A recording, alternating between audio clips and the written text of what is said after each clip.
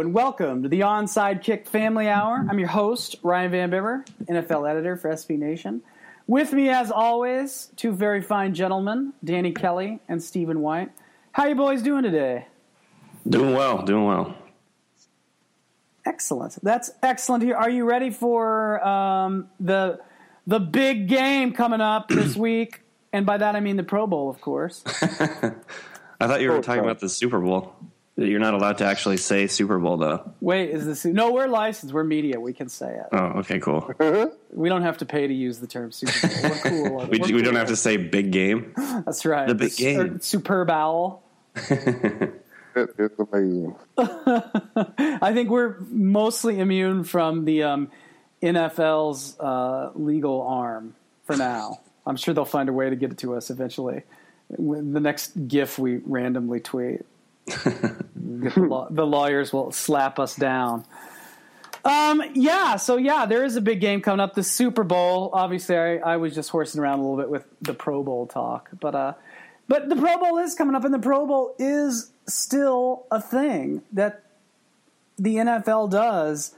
And despite some talk about killing it 2 or 3 years ago, there was some discussion about killing it off completely.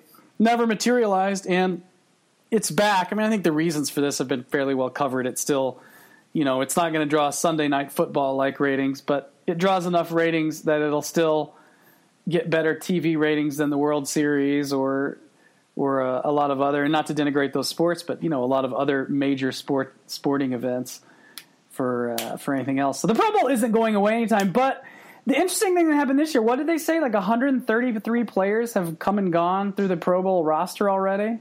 Yeah. It's like 7% or something of the NFL. I mean, it's like a huge, huge record. Yeah. I guess people just don't want to do it anymore? No. There's a lot of injury people pull out, and then I think there's a lot of people that just don't want to do it anymore. This is the Pro Bowl, man. I mean, do you guys ever watch the Pro Bowl? I haven't watched the Pro Bowl in years, to be honest. Because I can't go without football for that long, and it's kind of my that one thing that lets you know that football is about to come to an end. Yeah. I have to watch it every year. I'm not really into it, not like I'm focused on it or anything, but you got to at least have it on. Yeah. It's the last of the football that we're going to get. Yeah, I mean, it's the kind of thing I always I have it on in the background, but it's like I'm not watching the play-by-play. You know what I mean? That sort of thing with it. So I guess I maybe if you look at it that way, I'm part of the problem. But the thing is, I don't know when people start taking it so damn seriously. Like back when I was playing, it was a reward for guys to go and basically have a good time with their families. Yeah. And then around until the fourth quarter, and then turn it up a little bit. So, it's usually going to be close because nobody was playing all that hard. Yeah. And, you get to the fourth quarter, you turn it up a little bit, and you go home. Yeah. But now it's I think it's this whole culture of betting on everything. And people want everything to be fucking competitive. This isn't baseball. Guys fucking bodies are beat up by the end of the season. And now you telling me that I got to sit out here and try to avoid fucking J.J. Watt another time? Fuck you. In a game that don't count. Kiss my ass. So you got to figure, man, these guys are for who, for what? Truly. And I just wish people would calm the fuck down. It's an exhibition game. You don't have to fucking watch it. You definitely don't have to pay to go see it because it's in Hawaii where most people aren't at. So just, if you don't like it, leave it alone. But for people who just need a little bit more football, let us get just a little bit more football. Let's stop giving a damn who wins or who's giving all this damn effort. I could give a shit less. Yeah. Just, throw the ball up a couple times. Let me see some DBs make some plays and, Megatron go out there and moss somebody, and I'm good. Well, and one of my favorite, when you go to camp and you watch practices in August and early September, one of my favorite things is always when they do the 7-on-7 stuff. Because it's just kind of it's the like we always talk in the regular season about how people just kind of watch because of fantasy football, but that is sort of you really distill it down to that essence. This is a chance for you. You're going to go and watch Drew Brees throw some balls up to Odell Beckham Jr. and watch him make one-handed catches and score touchdowns in a game where the score doesn't really matter. You just want to see some plays. Right. I mean, who the fuck is going to complain about that? Yeah. A lot of people evidently. Well, it almost seems like the NFL has pushed an overreaction to it because, like, the Players Union was talking about doing away with it, and the ratings weren't as good, and the media, has kind of made fun of it a little bit, and people don't, everyone says they don't watch it. But so they put all this extra effort into, like, trumping it up, and it makes it, in a way, kind of makes it like, well, and it just turns it into what you said, Steven. And let's be real. They doing that just to fuck with the NFLPA.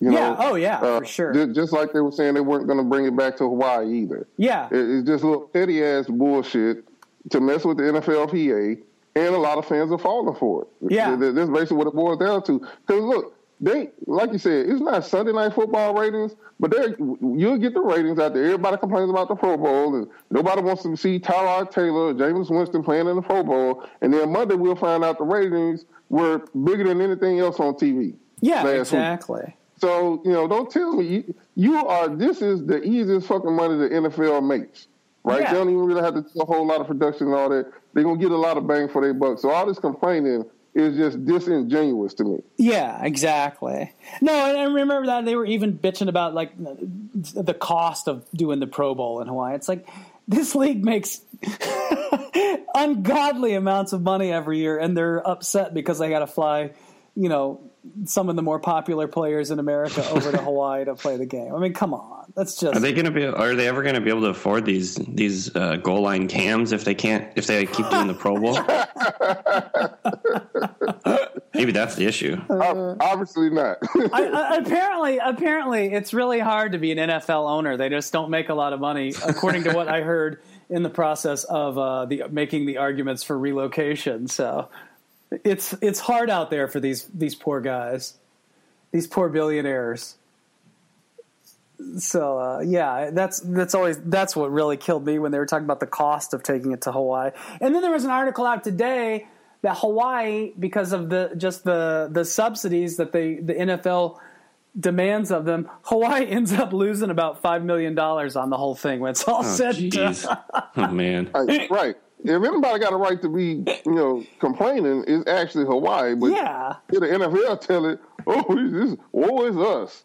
Oh, we just can't make no money off of this. Come on, man. For the damn broadcast, because like I said, maybe it's not Sunday Night Football money, but you still gonna have to pay to get your ads up during a Pro Bowl. Oh yeah, for sure.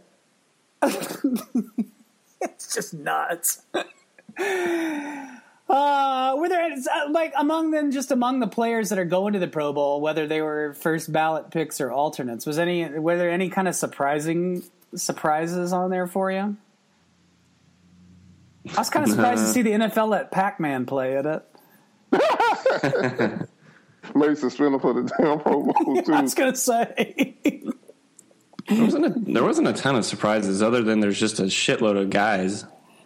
I think a lot of people were kind of surprised about Jameis Winston, and so was I, to be quite honest. Yeah, and that's not really a knock on the kid. It's just that at the end of the day, his statistics were not all that impressive comparatively to some other guys who were still out there and perhaps could have gotten that slot instead. Yeah, but that's a nod to the fact that. Popularity does factor into these Pro Bowls now with the fan vote and everything. And so you're going to get those sometimes, especially since, again, for most of the season, I think he was the leading Rookie of the Year candidate. Yeah. Yeah, for sure. And, I don't know. I guess another name that I was looking at the list today, the one that, like, the final rosters, the one that was kind of, I saw, like, Brent Grimes as one of the starting cornerbacks. I thought that was kind of surprising, but. Not that he's a bad cornerback, but... he had a little bit of a down... I wouldn't even say a down year. I'd just say he got fooled a little bit more than usual. But he still made some fantastic plays this year, man. I think another one of those highlight reel interception where he like jumped backwards and caught it with one hand or some shit. Yeah. So again, popularity factors in there too. When you have a guy who makes a play that gets replayed over and over and over again all week, people kind of they start to think, well, that guy is definitely a Pro Bowl type guy. Yeah, for sure. They should let Miko Grimes be the sideline reporter. It's just weird looking at the QBs, though. I agree with you guys about it. Like, this is the Pro Bowl. These are the QBs that are playing in the Pro Bowl. Russell Wilson, Jameis Winston, Teddy Bridgewater, Eli Manning, Derek Carr, and Tyrod Taylor. Like, those aren't bad players. And, obviously, Derek Carr is getting a lot better and really would be good and down the line. Tyrod Taylor played pretty well this year. It's just really, those are the top quarterbacks in the NFL? It sounds weird. A little like middle, aside from Russell, it seems more like quarterbacks right around the middle of what you would think is the elite. Yeah. The elite to worst.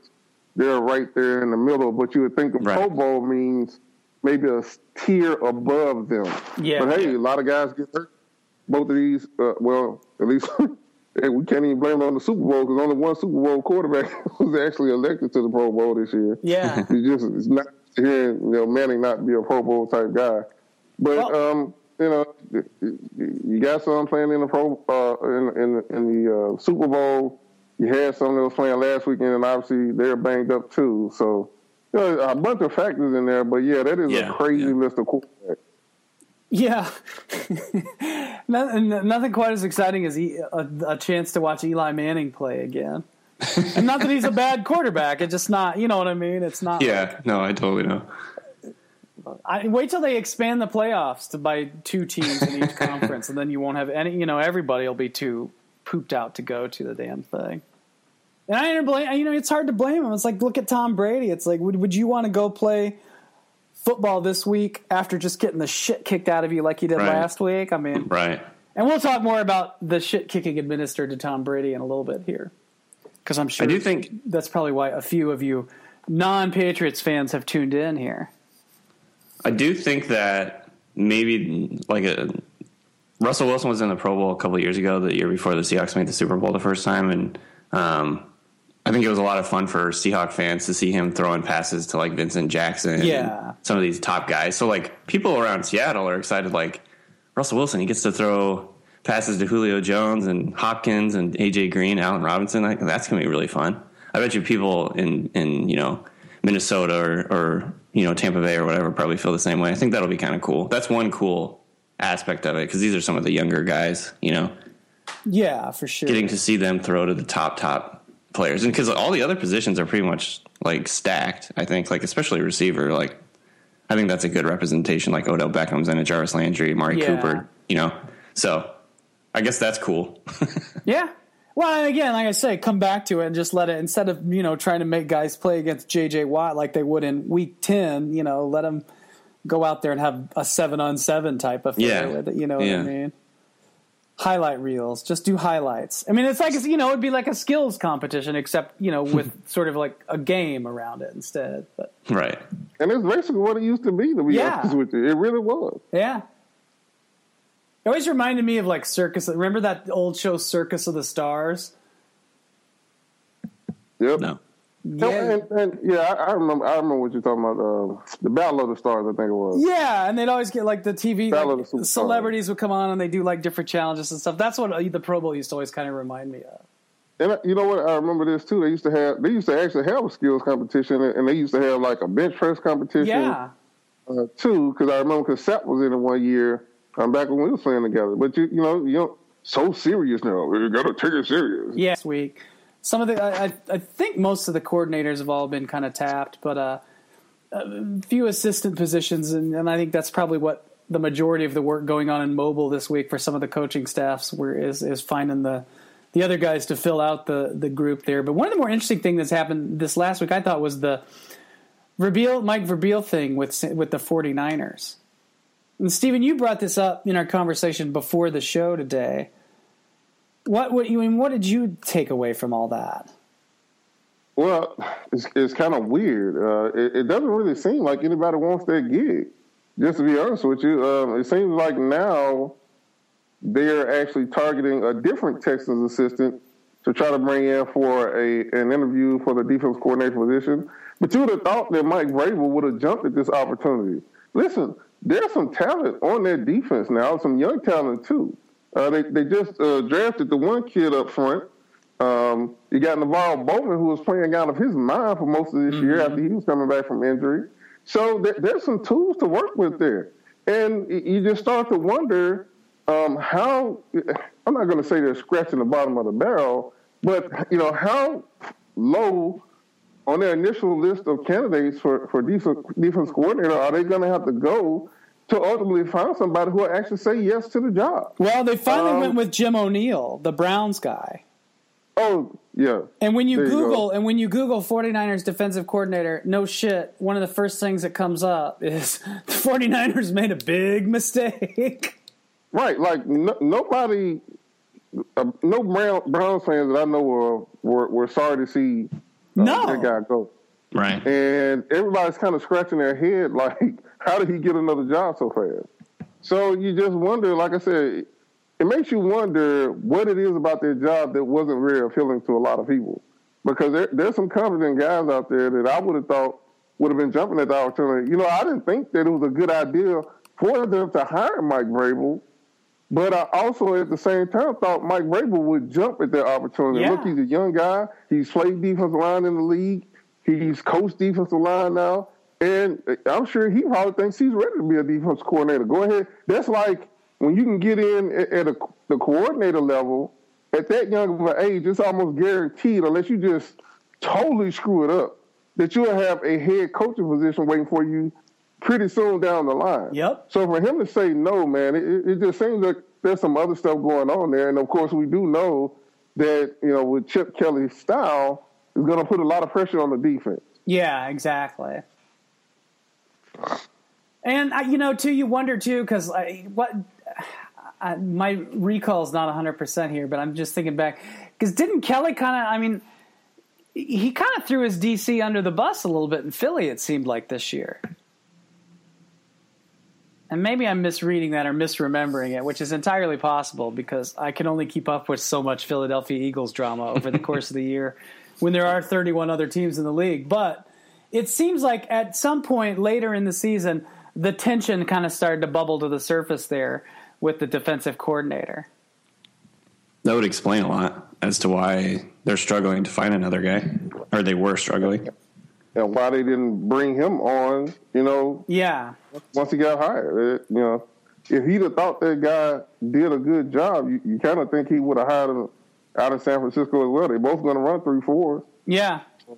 It's exactly like when the Rams under Fisher always had to search for an offensive coordinator. They always have to, people turn them. They always go after these guys, and people turn them down. Don't even want to enter. Like Hugh Jackson didn't even want to interview with them a couple years back, and then they end up settling for some schlub that is already on the staff there. That they're insanely productive staff. Like Pat Shurmur took the tight ends coaching job in Minnesota and didn't even interview for the offensive or the passing game coordinator job with LA. So that was it always strikes me as a similar situation. There's some coordinator jobs you probably just don't want to touch because you're fucked no matter what. Yeah, it's like you don't want to set yourself back. Yeah, it's interesting. I mean, I was just reading about Vrabel. Sounds like he might think he's the heir apparent there to Romeo. Oh, really? I can see so that. Maybe that's why, or like maybe they're convincing him, that Romeo Cornell is going to retire at some point and he could be the heir apparent there, but I don't know. Maybe it was just a personality thing. Vrabel's pretty fiery, Yeah.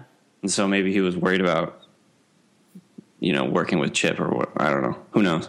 Well, see, I mean, this is the kind of thing that usually, in about a month, maybe around the combine, some of the behind-the-scenes stuff will start to filter out a little bit, Yeah. Yep. It's always like that with the coaching stuff. So stay tuned. There'll be more.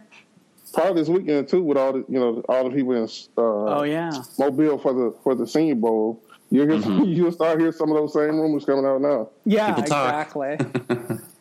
Speaking of the Senior Bowl, I haven't really. I mean, obviously, I've been sort of up to my ears in Super Bowl stuff all week, but because we've got a lot of stuff in the works. But so I haven't really had just a ton of time to pay too much attention to the Senior Bowl. So I was going to ask you guys if you'd heard if there was anything from Mobile that was sticking out to you.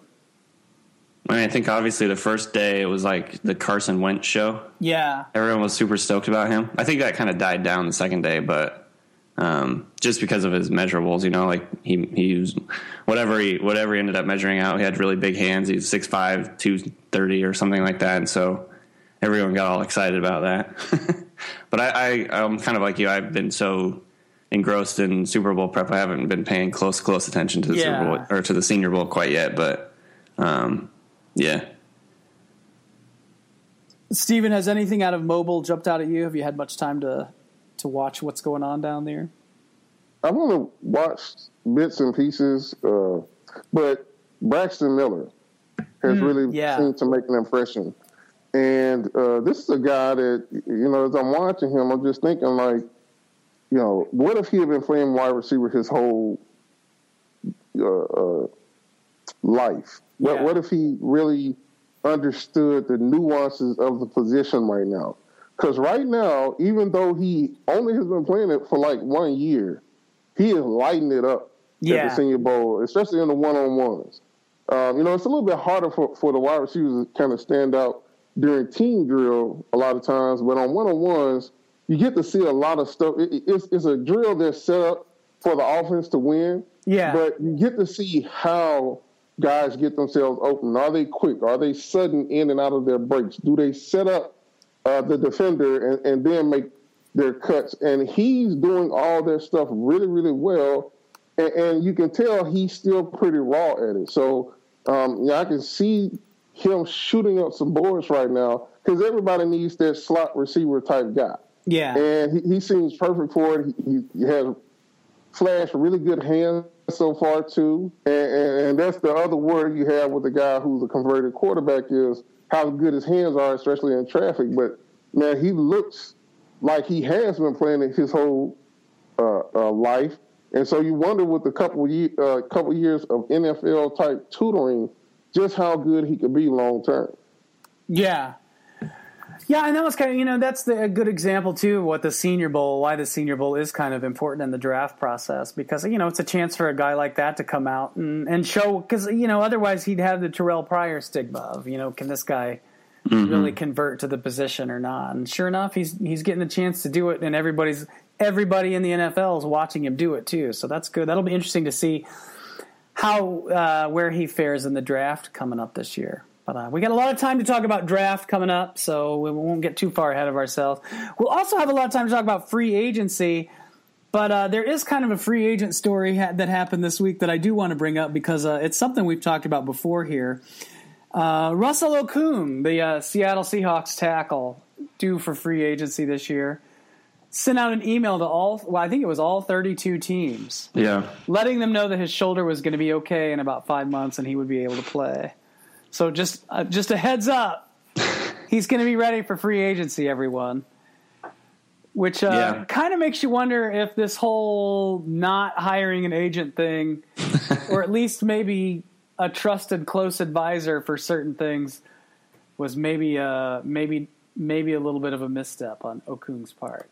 Yeah, because I guess as Mike Florio pointed out, now every team that he sent an email to is obligated to tell the Seahawks that they got an email from him. Yeah. So that seems kind of like a pain in their ass, probably. It's not that big of a deal, but it just kind of implies that he didn't know that rule or whatever. Yeah. You know, not that. I mean, maybe he did. Maybe the Seahawks could have given him permission to do that, and he said that in the email. Or if he said that in the email, then they wouldn't be obligated to do that. But it just kind of reflected badly that he was doing this thing before before there were any. It's like potentially tampering or whatever at this point. So because he's on the roster until March 9th, and I don't know when are they doing the legal tampering period again this year? Or do they get rid of that? They shortened it from 3 days to I think just like maybe 2 days or 1 day or 2 day. But yeah, I mean they shortened it because come on, everybody knows. Yeah.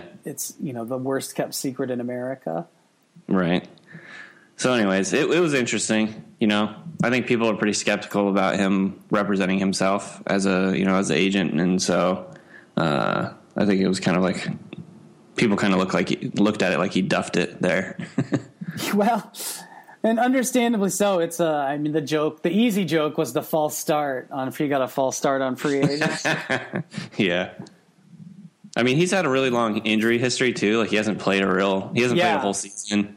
I think he's missed 16 games in 5 years, which isn't like ridiculous, but or maybe it might have been more. But anyway, he hasn't played full 16 games ever.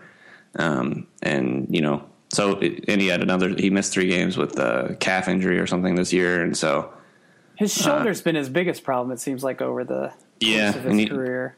I think he's had more than one. Yeah, he's had more than one shoulder injury, and so I don't know. Maybe he's just trying to get out in front of it and like tell people like, okay, I'm going to be fine. Well, yeah, I understand from his perspective. But it's kind of one of those things where like an agent would be kind of a helpful person whispering things in your ear about. Yeah, hold up. This probably wouldn't be a story if he'd had his agent do that, right? Because for whatever reason, it's like, oh, Russell Okung, he emailed all these teams, like he's not supposed to do that. But if it was his agent, people wouldn't have probably even noticed, That kind of stuff probably happens all the time, but I think they were looking for a reason to make fun of him. It's newsworthy, Well, you know what? It was just a couple of weeks ago when Chip Kelly himself, trying to avoid answering a question about Colin Kaepernick, fell back on that same rule that, hey, we can't talk to them about football, anything like that. And so maybe they're doing it to make fun of him, but I got to say, it does not give me confidence that this guy is going to be able to negotiate a good deal for himself. I'll just be quite honest with you. And if nothing else, it's truth to me that even if he doesn't want to pay an agent, he needs to have someone that's very familiar with the process guiding him along the way. Now, I would think that the NFLPA could provide a lot of that kind of guidance, and they, of course, would have known that he couldn't do this. And so I'm wondering if he's even involved in the process at all, because if it was me, I probably wouldn't do this at all. Yeah. But if I was going to do it, every little step I took, I would call and clear it with them first. Because to me, that you give up leverage when you look like you're incompetent. The same way if you had an agent that looked incompetent, you give up leverage. And so there may be some teams that will deal with the guy knowing that, look, this is going to be a long and maybe arduous process because he doesn't really know what he's doing. He's doing it for the first time. And he doesn't really have anybody advising him. So, things could get contentious. I talked about this when we had this topic earlier in the season about how GMs are usually a lot more blunt with the agent than they are the player. Yeah. And so now it's going to have to directly hear teams say, we think you're soft. Yeah. We think soft is puppy shit and you won't play when you're hurt. And they're going to say those things whether they believe it or not because they're not in the business of overpaying guys. Well, most of them are.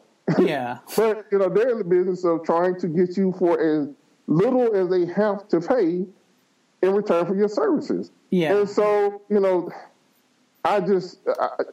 nothing else, I hope it's a wake-up call to him that, hey, there's a lot about this process that you don't really know.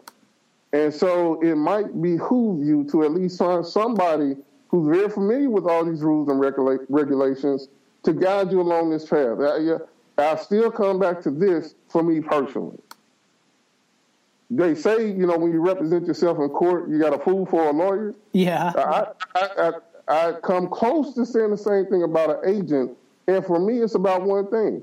If somebody screws up your contract negotiations, you want to be able to sue that person for damages. Yeah. If you do it your damn self, guess what? You're screwed. Yeah. Okay? If you mess this up, this your once in a lifetime opportunity to hit free agency when you're one of the premier left tackles, maybe not a Pro Bowl level guy, but a premier level left tackle, and we know how much money those guys can fetch. Even with an injury history, And if you screw this up, man, you're going to lose so much money. And you're never going to get it back. So, I love that he's taking this initiative, and I know that he's a smart guy, but it makes me so nervous that he's trying to do this by himself. Yeah, and it's just the agent, you're just plugged into a different network, and an agent could get that message out to all 32 teams in a much more subtle way that, the public would never, ever, ever find out about. You know what I mean? Because they do it all the time. It's what they do. They're connected to it. So you can avoid, I agree with you. I mean, you feel like at some point just either get something done or hire a damn agent or get an advisor or something. But I don't know. It's an interesting little side story this week that's kind of been dominated by the Super Bowl. And speaking of this, well, before we jump right into the Super Bowl itself, let's go back and talk about the two conference championship games, because I think some of the stuff we saw in those conference championship games, some of the stuff that you guys have written about, is something that's going to be a big key factor in the game coming up this week. So let's start with the NFC Championship. The Panthers just walked all over the Cardinals. And a lot of it had to do with Carolina's running game. So you broke down Carolina's running game, Danny. Give us a little bit of insight into that, and specifically kind of how that's going to factor into this matchup against the Broncos. Well, yeah, and they're the most difficult team to prepare for in terms of the running game in the NFL. And I've heard, Pete Carroll talked about this, Bruce Arians talked about it. Going all the way back throughout the year, you probably hear someone say it every week in the press conferences that they're just really hard to prepare for because they have such a diverse and multiple run game. Like they do more things than any team in the NFL does. They do a lot of the so-called college stuff where they're like running buck sweeps with a quarterback and doing a lot of the read option stuff. End arounds. They do all this kind of unique stuff that a lot of people don't see in the NFL. So it's really tough to prepare for. But then secondly, they do a really good job of creating these little tweaks to their plays so that it's actually, even if the play is coming, it's still really hard to defend because they do a little tweak here or there where they, block a different guy or whatever. This is what happened on that first run in the Seahawks game in the divisional round. Pete Carroll said after the game that they had that all blocked up. They knew exactly what it was, but the Panthers had made a little tweak, and that just allowed Jonathan Stewart to break loose. And so that's the kind of stuff they've been doing all year. And, they led the NFL in rushing attempts per game. So it's like that's their foundation. And the fact that Cam Newton is like a legit runner that's really, really hard to tackle just makes them really, really tough to defend. It's a whole new dynamic. It's really it's really actually a unique offense. Like you cannot, replicate it just because Cam is kind of such a unique player. So it was really fun to study. I mean, they do some really cool stuff. Blocking. They do like pin and pull stuff with their linemen. They do a lot of different, styles of blocking with their linemen. I really like the touchdown to Ted Ginn where they ran like it looked like it was going to be like a read option run by Cam, and then he flipped it to him and did the end around. I think that kind of stuff is just it just makes them really fun to watch. Could they do this without? I mean, is Cam Newton obviously sort of the key to that? I mean, can you have a run game like that without a player like Cam Newton? No. I mean, he's the crux of everything. The ability for him to run is like kind of what makes it work so well. And so, that's pretty much why they're the only team in the NFL that does it, because no one else has a 6'5", 250-pound guy that like run people over and run past you. So no, it's really it all revolves around Cam. But they also have a lot like Jonathan Stewart's a really good running back. Tolbert's a really good fullback. Yeah, they've got really good. Their receivers are actually really good at blocking. So I don't know. I think it all. I mean, it kind of permeates their whole offense. The idea of being tough and running and everything. And they're just they just beat up on you. We saw that against the Seahawks and the Cardinals. Like they just beat up on both of those teams. And the NFC West is known for its tough players and tough teams. So they just pretty much ran right through them. They remind me a little bit of the Seahawks from a couple of years ago in a lot of ways. Yeah. Yeah, same here. I mean, it's the same kind of thing, and they're brash and confident, and I think if people get mad about that, and they have fun doing it. Yeah, I mean, that was kind of the same stuff you heard about the Seahawks a couple of years ago. The whole Marshawn Lynch thing, the Richard Sherman thing. People calling them classless and all this stuff, but I think it's a similar dynamic now with the Panthers and Cam Newton and everything. So it's really. It's fun to watch them though. For sure. Let me ask you, Stephen and Danny, I want to get your opinion on this too, but how do you defend something like that? Because it looks like the Cardinals didn't really have a good answer for it. Well, I'd say the Cardinals actually did some good things in that game. It's just that the turnovers by their offense ended up sinking them after a while. After a while, they just couldn't keep holding up. But they actually did do some good things, and I'm working on a piece right now, or just finished a piece right now about what I think the Broncos should do to try to defense or at least pass rush Cam Newton, and I recommend some of the stuff that the Cardinals did. I think that you want to line up in a 3-4 if you can, because it's a big deal to cover the center with the nose tackle, or somebody who can act as a nose tackle, and let Malik Jackson and Derek Wolfe, if you have guys of that caliber, and most people don't, line up in those three techniques and really get after it. So many times you have to be scared of what Cam can do with his legs. Yeah. You play man-to-man defense and you leave one of those A-gaps open in front of him, and 15, 20 yards later, he's on the other side of the 50-yard line. So you usually have to be so careful about that. But if you get somebody who can kind of spy him inside there and let those guys go ahead and just wreck shop, and let DeMarcus Ware and Von Miller, which most people don't have those two guys on the team either, really go ahead and burn the corner instead of bull rushing, which is what you normally want to do against a guy like Cam Newton. Mm-hmm. I think that gives you more of a chance of being successful. You line up in 3-4. You also have some advantages against the read option game as well. It's a lot harder to get to the edges when you have some guys who really know how to set the edge in a 3-4, and you don't have to use as many secondary guys as you normally would have to if you ran a 4-3. So first and foremost, you want to be in a 3-4. Secondly, you got to have some monsters up front, and that's what most people do not have, and that includes your inside linebackers. Look, the Broncos only have one linebacker that weighs as much as Cam as far as inside linebacker. All of them give up about 4 inches in height to Cam Newton. So, those guys better be very good tacklers, and they better be very aggressive when they come up to tackle Cam, or else he's going to embarrass them.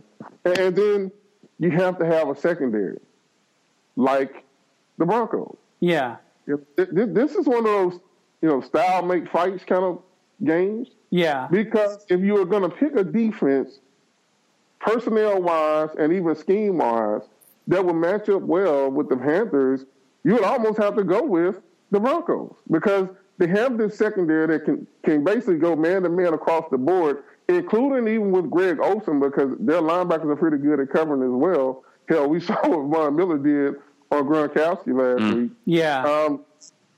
Those guys are so good as well, and that enables you not only to line up in the 3-4, but now get those extra rushes. Rush 5 a lot of the time, whether it be the nose tackle rushing 2, or adding a linebacker, or adding a safety. And if you look back, I went and looked back at the game where a team had the most success actually sacking Cam Newton this year, and that was the Tennessee Titans, believe it or not.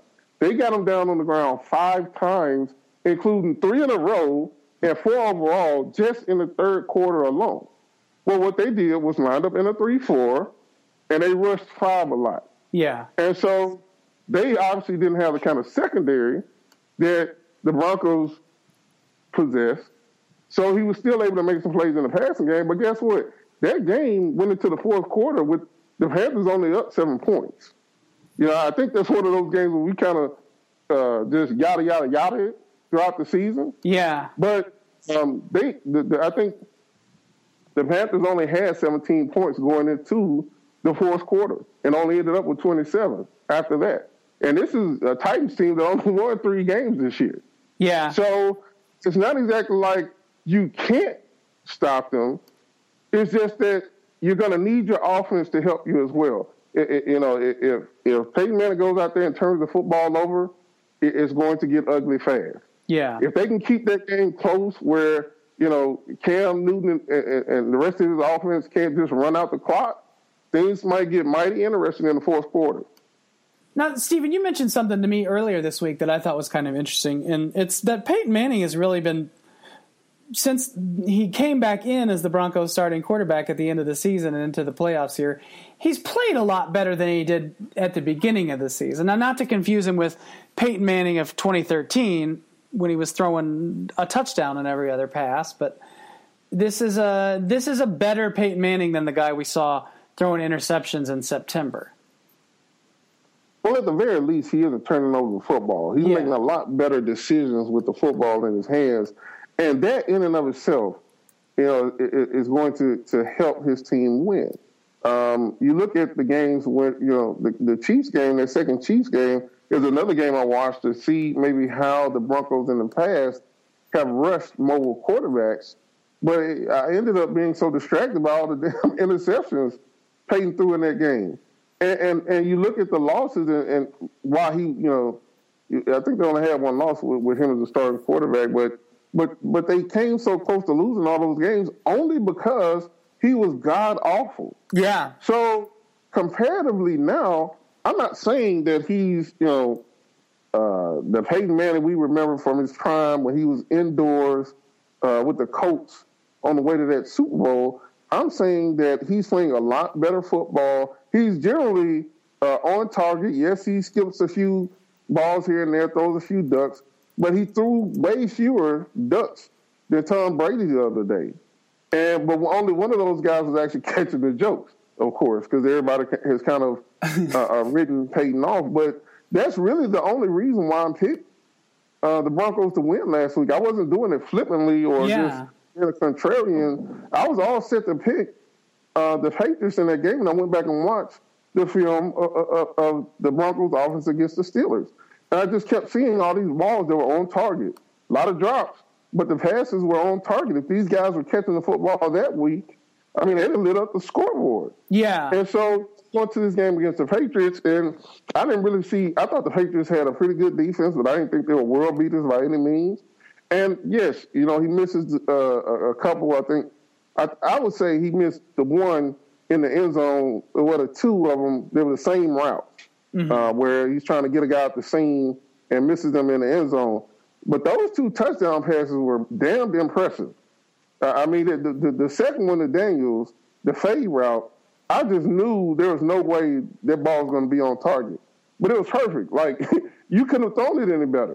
Yeah. And a lot of his passes were like that on Sunday, even the ones that didn't necessarily end up being completions. Demaryius Thomas is always good for a few drops.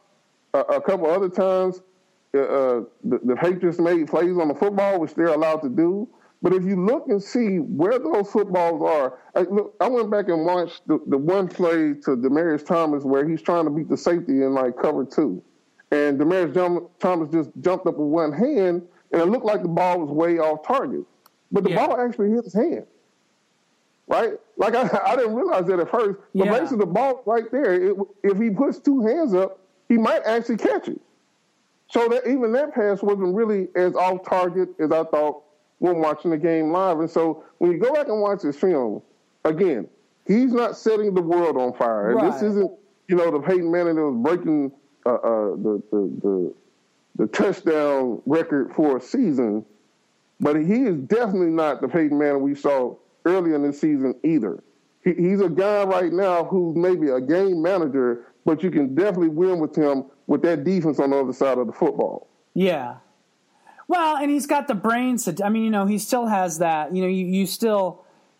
what he can do with the line, even if he's not that Peyton Manning of old, what he can do against the defense and get his team set up is always an interesting thing to watch too, because, he can outthink a lot of quarterbacks that are better than him at this point in his career. So it's kind of interesting to always to see that. I was just looking back at some of that. They only beat the Browns by 3 points in a game in October because he threw 3 interceptions in it. But they've come a long way since then. All right, Super Bowl. What else? I mean, obviously the quarterbacks are getting a lot of talk. Some of it is even worth listening to, which is, of course, a veiled reference at all the hot takery involving Cam Newton on the internet right now. But what else are we not talking about? Maybe that. What are some of the players or matchups we're not talking about as much as maybe we should be with the Super Bowl? Danny?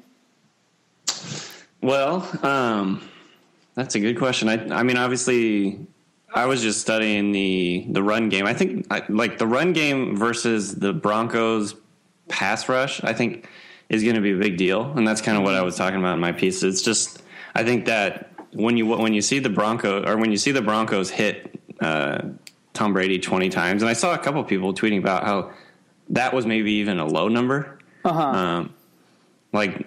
To me, that's like the biggest, that's like the story of the game, right? Like, what can the Panthers do against that pass rush? Because they were just so dominant. Von Miller, Derek Wolfe, Lake Jackson, down the line, obviously DeMarcus Ware. But I think running at that is going to be a good way to mitigate it. And this goes back to what Steve was saying. It's like styles make fights. It's like both of these teams feel really like built to beat each other, but they're both so good that it's just such a interesting matchup. So I think, the one way the Panthers can mitigate that pass rush is just to run at them. Yeah. A lot. And so to me, that was the big thing. Trying to think I'm just looking down the rosters here in terms of like actual individual matchups.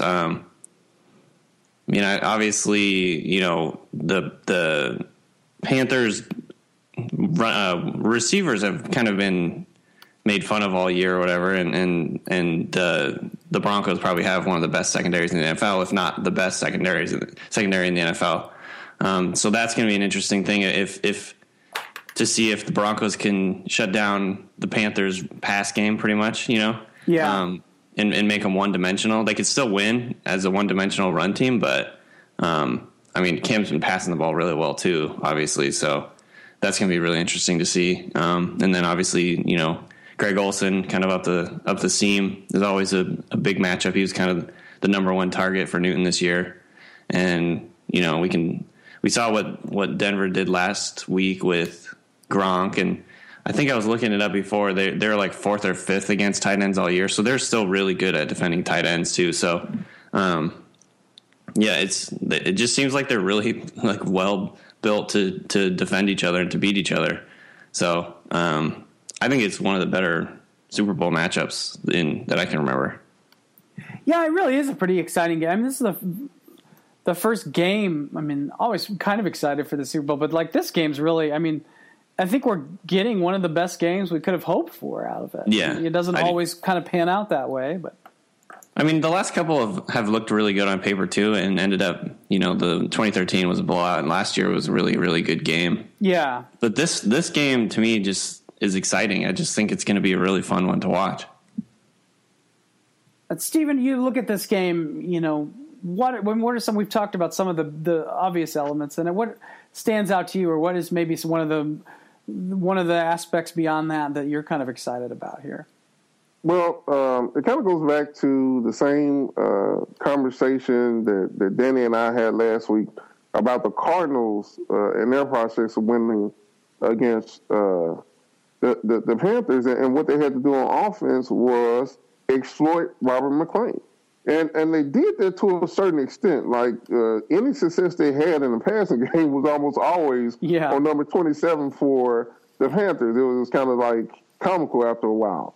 But they couldn't get their quarterback to get his head out of his ass long enough for them to actually sustain drives and score touchdowns. But again, that guy is vulnerable, and you can make money off of him. And so I think it's probably obvious that Josh Norman is going to be on Demaryius Thomas as much as he can. I just don't see things going well for Robert McClain against Emmanuel Sanders.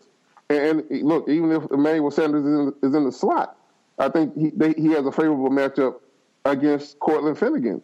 And look, the Panthers have something that most teams decidedly did not have. And that is a wheel linebacker that can walk out there and cover most slot wide receivers, like without any help. Thomas Davis was just so fast and quick. You can do so many things with him. And that meant that you wouldn't have to switch out to nickel a lot unless you just wanted to. You can still be strong against the run, even if they tried to spread you out, and still be fine with Thomas Davis covering the guy. And now we don't know what Thomas Davis' status is actually going to be for this game. So, again, I love Cam Newton and everything that offense has done. I really think they're going to kind of, run up against maybe some kryptonite with the way the Broncos defense is set up. And so they really are going to need, maybe more so than in any other game this season, to be able to rely on their defense. And I'm not sure that the Panthers defense, with this current health and with this current secondary, is going to be able to stand up against Peyton Manning and their Broncos offense. Yeah, and that's that's another story too that was kind of we were talking a lot about earlier in the week because it happened in the game on Sunday. But Thomas, it's a big deal. Thomas Davis says he's going to play with his fractured forearm, but he may very well play. But that's not the kind of thing that's going to leave you, just feeling exactly 100% on the field. And those Panthers linebackers, man, they've been key to that. They have a lot of talent across the board on that defense. Don't get me wrong, but like him, Kuechly, that's sort of, that's rare kind of talent to have back there at linebacker. And now you're going to have one part of that, coming in with a broken wing, literally. Mm-hmm. Mm-hmm. How much does that affect them? It's a good question. It could be big, obviously, but they have Shaq Thompson. Yeah. Who can kind of fill in potentially. But yeah, that's a big deal. And he's like an emotional leader on the field, So depending on how he is, and can he tackle with his arm? Is he going to be one-armed essentially? Yeah, I guess that'd be my question. Yeah, I remember. That's the biggest. I don't want to cut in, but that really is my biggest concern. Is that whether it's a pain threshold or whether it's just not structurally sound in that little bit of time, I just can't see him being as good a tackler as he's been in the past, and he's been a phenomenal tackler before. Yeah. Well, and that's kind of the key too. That's what keeps those 3-yard runs from turning into 10-yard runs, right? In that they do tackle so well. But I don't know. That'll be an interesting story to watch in the lead up to the game, how well he can do that, and we'll find out more next week when they come into town. I think Sunday night they get into the San Francisco area, the Bay Area, and then Media Day is now. I just realized this week. Well, I guess I knew, but it just kind of hit me again, was that Media Day is not on Tuesday afternoon. It's now on Monday night. It actually starts at 8:00 Eastern time. Oh, yeah. It's the Super Bowl, and it's called Super Bowl Kickoff as opposed to Media Day. But I'm sure it'll still have the same great spectacle that we're used to for Media Day. Yep. But no Marshawn Lynch. Bummer. All right, one other hot potato topic, and we talked about this a little bit before the show, and it's just sort of the unavoidable elephant in the room. It manifested itself in the most absurd way possible today, in a way that only, I guess, is it Colin Cowherd that's on Fox now? Do I have the right, or is it Rick Riley or somebody like that? I don't remember. Who? One of those idiots, one of those kind of junior Skip Baylesses. Is Cam like Trump? That just sounds like a Colin Cowherd special. And by special, I mean, some bullshit. So, it was I don't even know how you respond to that. How do you even, after you stop laughing, that is, how do you even try to respond to that? It's an absurd question. It's just the dumbest thing, and the scary thing about this is we're not even, halfway through where we're halfway to where we're going to be next week with the hot takes. And every time, the most amazing thing is, like, with Cam, like, you think you've heard all the hot takes that people can come up with, but lo and behold, people will find even more hot takes to latch onto with Cam Newton. Why is that? You know, he had a really interesting comment yesterday, and I think it was prescient. It gets right to the heart of the matter. I'm an African-American quarterback, and that may scare a lot of people because they haven't seen nothing that they can compare to me. Yeah, he finally... It's cool that he came out and said it, you know? Yeah, and of course, you know, and then it was followed by, is Cam Trump? Yeah. That's a great reaction. Is this why Cam, I mean, he's right. I mean, am I wrong in saying he's right? It seems like he gets a level of shit that a white quarterback in the same situation wouldn't get.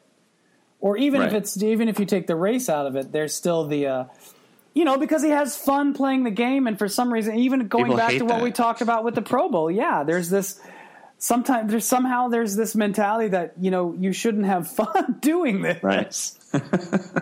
Respect the game. You know, I would say that he was irrefutably correct in everything that he said in that interview or statement or whatever it was. Mm-hmm. And really, it just makes sense when you put it all together. We already talked about the fact that we haven't seen a guy of his physical stature, really. Yeah. 6'5", 250 pounds, chiseled. And you know, he looks a lot more like a defensive end than a quarterback.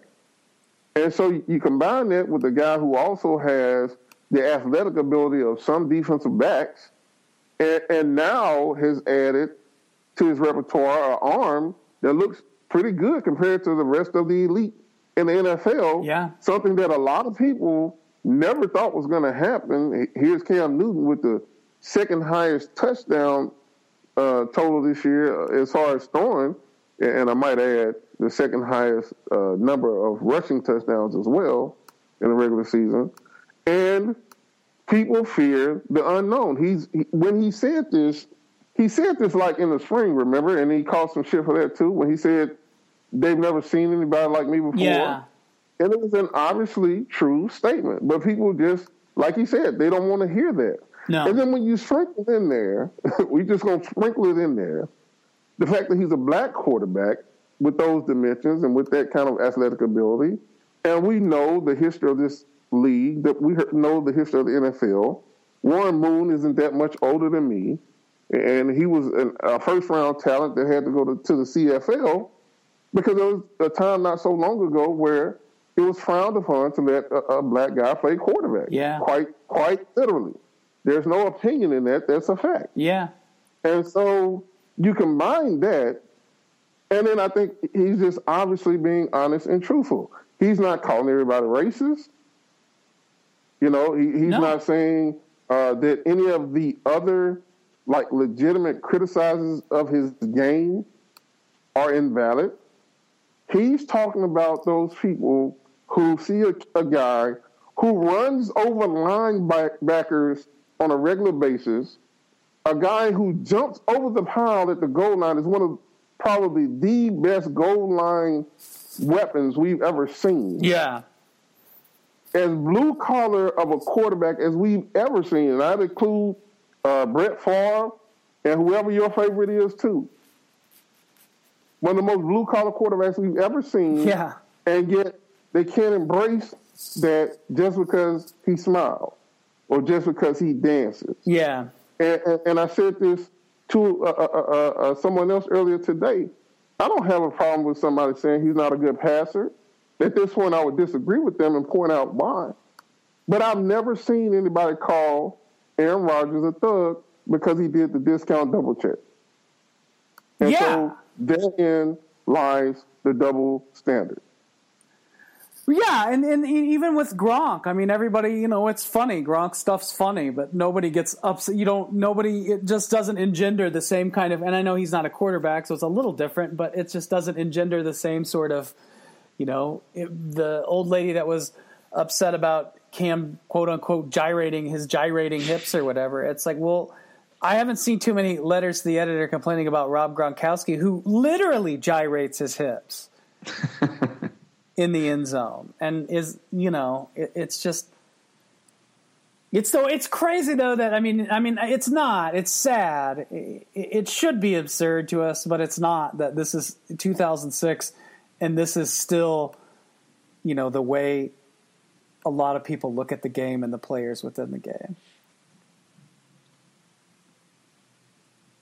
But it's it's just unfortunate because it makes it less fun. And I think that's the bottom line that people forget about this. It's like, this is fun. We do this because it's fun. I mean, this is an entertainment industry. Yeah, we get paid for what we do, and that's one thing. But it's still like, you didn't start watching football because you were a kid and somebody put a gun to your head and said, listen, you need to do this. I'm going to make you. You know what I mean? It's right. You were all here because we have enjoyed the sport one way or another. And it's just, I don't know, man. It's sad that it does that, and then it sucks because that'll be. I hope it doesn't. Maybe I'm wrong. Maybe it won't. Maybe we won't let it get carried away next week with the hot takery. But I'm not. I wouldn't bet on that happening. Right. Because it's too easy. And when you talk about held to a double standard, just imagine if they lose. Yeah. Right. It won't even matter if Cam has the game of his life.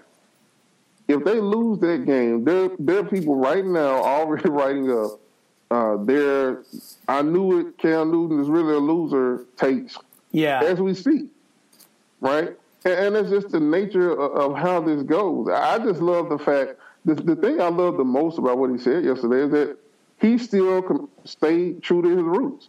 Like, he's heard all this bullshit thrown at him over the years, but it hasn't cowed him at all. Yeah. He still goes out there and plays exactly the same way, even though everybody said, oh, man, he's going to end up getting hurt.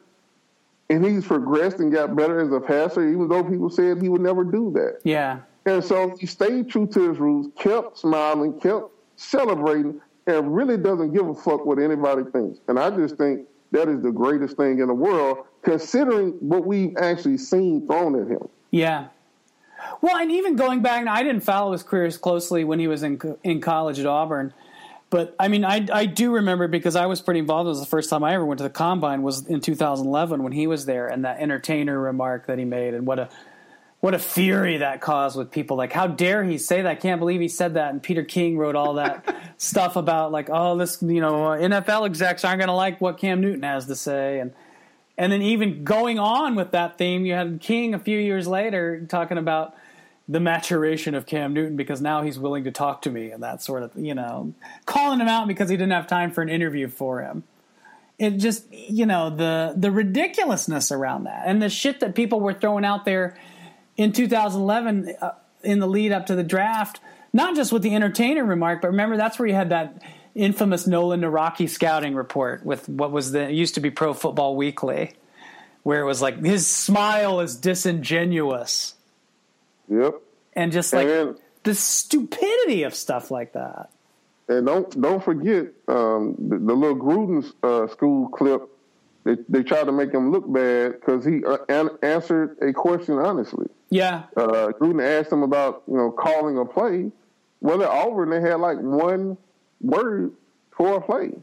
So if you then, after he's already told you that they don't have long, wordy names for their plays, and you ask them for a long, wordy play, then of course they're going to look at you like you're fucking stupid. Yeah. But everybody, took that clip and ran with, oh, he's dumb. He doesn't know what he's doing. Yeah. It's just so much bullshit. And the thing to me was, look, I'm not a fucking Auburn fan at all. I played for Tennessee, grew up in Memphis. Fuck Auburn, right? But you watched that team that year, and it was clear that this kid was special. And I just couldn't, I could understand, but it was just amazing to me that so many people would just avert their eyes, so to speak, when talking about this kid, because you couldn't watch and see the kind of things that he was doing and just not be impressed. I just don't believe that.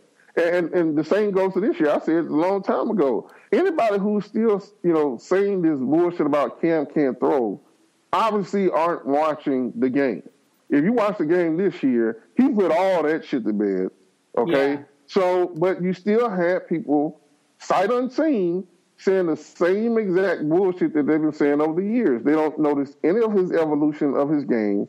They didn't notice it last year, even though he did get better. He just was injured the early part of the season.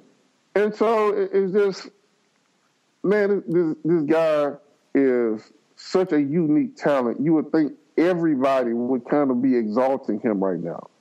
Because truly, we've never seen anything like this. And we're witnessing history. It's not like he's leading some kind of revolution. I haven't seen any other guys built like him that can play like him coming through the pipeline. I don't know about y'all. This is a singularly talented guy that we may never see again. No. And it's just a shame that some people will never, ever appreciate it. I mean, and you hear people talk about, too, I mean, like Spencer, I've heard Spencer say this, just that, these are lifelong people that watch college football religiously and, like, never seen any quarterback in college football like Cam Newton, play like Cam Newton. It just nothing like that. And I mean, same for the NFL. And not that I have, I'm old, but I'm not that old. But it's just like I can't remember watching any player like Cam Newton.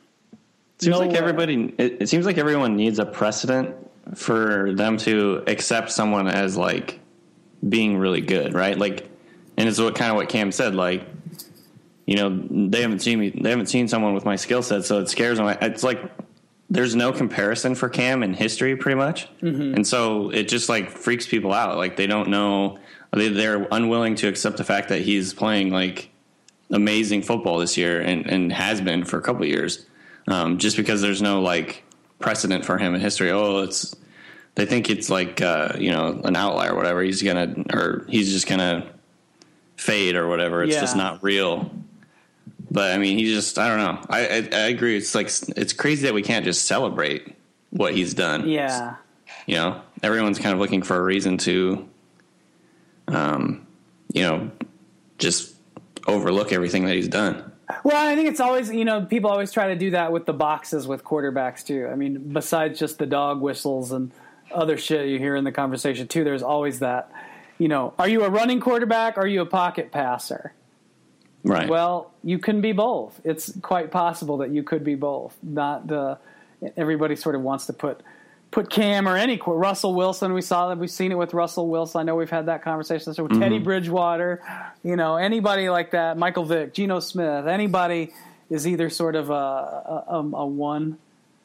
There's a box that has to be checked with a quarterback, and heaven forbid that they fit in more than one category like that. But that's the way it is. I'm sure we will have a lot more Cam takes to get through. And like you said, Stephen, just wait till after the game and see what people are saying. That's where it really could get interesting. Well, guys, anything? Did we miss anything? I know there's a lot to talk about, and we'll be back again next week to talk some more. But yeah, I think that's it. That's a lot. That's a meaty football sandwich we're providing folks today. All right, guys, it's been real. It's been a good one, and we'll do it again next week. All righty. Can't wait.